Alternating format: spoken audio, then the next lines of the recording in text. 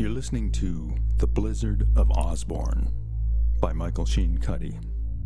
Chapter 14, My Ticket.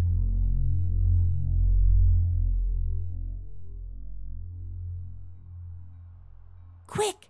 In here! Cassie whispered and pointed. They ditched into a shed and crouched down under a cracked window. The shed's rusty metal walls were riddled with holes. Peeping through one of the holes, Cassie saw the night watchman climb over the coupling between two tank cars. One watchman carried a lantern, guiding his co-workers through the dark. Who's there? Identify yourselves now. Holding their breath, they stared as they saw the watchman walk past the shed, shining their lamp under train cars, their voices fading as they paced down the tracks. Oh my, that was close. Now what do we do? That building over there, the big one, could be a rail barn. Well, so? Well, maybe there's a vehicle inside we could hotwire. That sounds risky. Where there are vehicles, there are people. Don't you remember the sign on the boxcar door? I don't even want to think about the punishment for stealing Empire Rail Services property. Ever see one of those little non-motorized rail cars? A little platform on wheels, two guys work a lever back and forth seesaw style to drive the thing down the tracks. I've only seen those in cartoons. Yeah, well, they exist, and one would make a great getaway vehicle. Since it has no motor, they might not hear us make our escape. I don't like the sound of might not hear us. Well, you don't like much of anything, do you? Well, I certainly don't like the prospect of death by agony. Thing is, if we want to get as far away as fast as possible, we need a vehicle. Sly's right. We could at least go over there and have a look. After all, we've got to make some kind of move.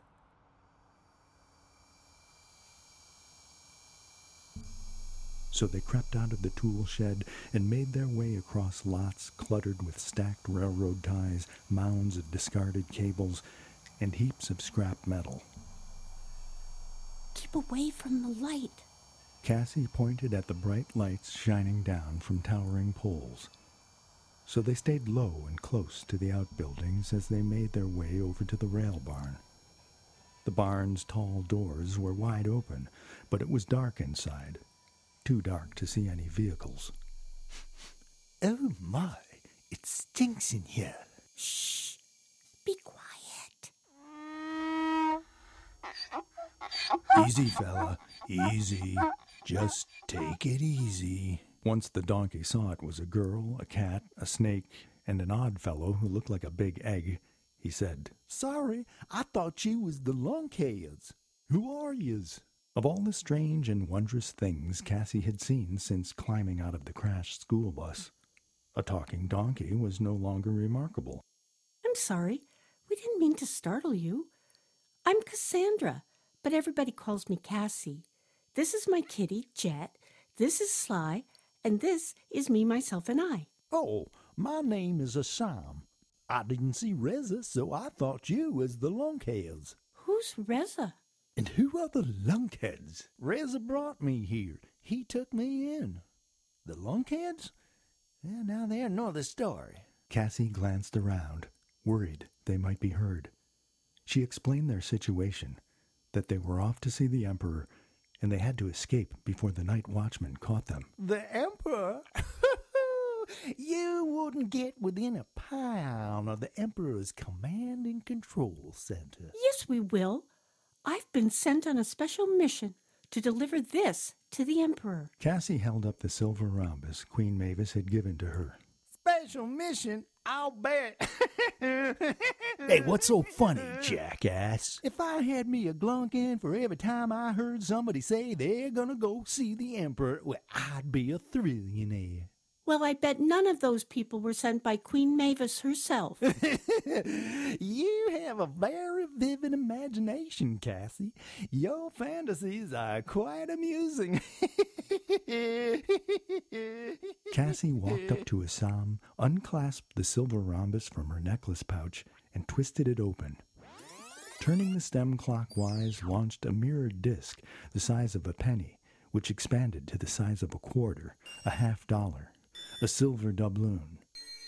Then the mirror projected a bright 3D image of Queen Mavis herself, bestowing the necklace on Cassie. The device has now been reset to you. From now on, you're the only one who will be able to open it.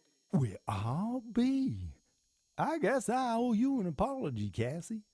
I assumed you was just a dumb kid. Wow, that's quite an assumption. Well, like I said, a lot of people talk about going to see the Emperor, but almost no one ever does. So, what's your escape plan? Hotwire a vehicle so we can get as far away as fast as possible. A vehicle? Now that's the fastest way to get caught. The second them night watchmen hear a motor, they're gonna be on you like wolves on a sheep. Well, what exactly do you suggest? Well, if you can get me to the Emperor, I reckon I can get you out of here, say, sometime tonight. And how exactly do you propose to do that? I know this desert blindfolded. I've been on every trail from Artulis to Zedland. I can lead you through box canyons, switchbacks, quicksand pits, arroyos, places where no vehicle, four-wheel drive or otherwise, will ever be able to track y'all. I say, if you're so keen on seeing the Emperor, why haven't you tried before? Assam glanced at Cassie, at the silver rhombus on her neck. He couldn't imagine why Queen Mavis herself had given this girl a key that could get him into the Emperor's palace. But he knew he'd never get a chance like this again. Nobody, and I mean nobody, ever gets near the Emperor without the highest level connections. Assam glanced at Cassie and grinned. Now, I've finally got my ticket. Okay, if you can get us out of here, let's go see the Emperor.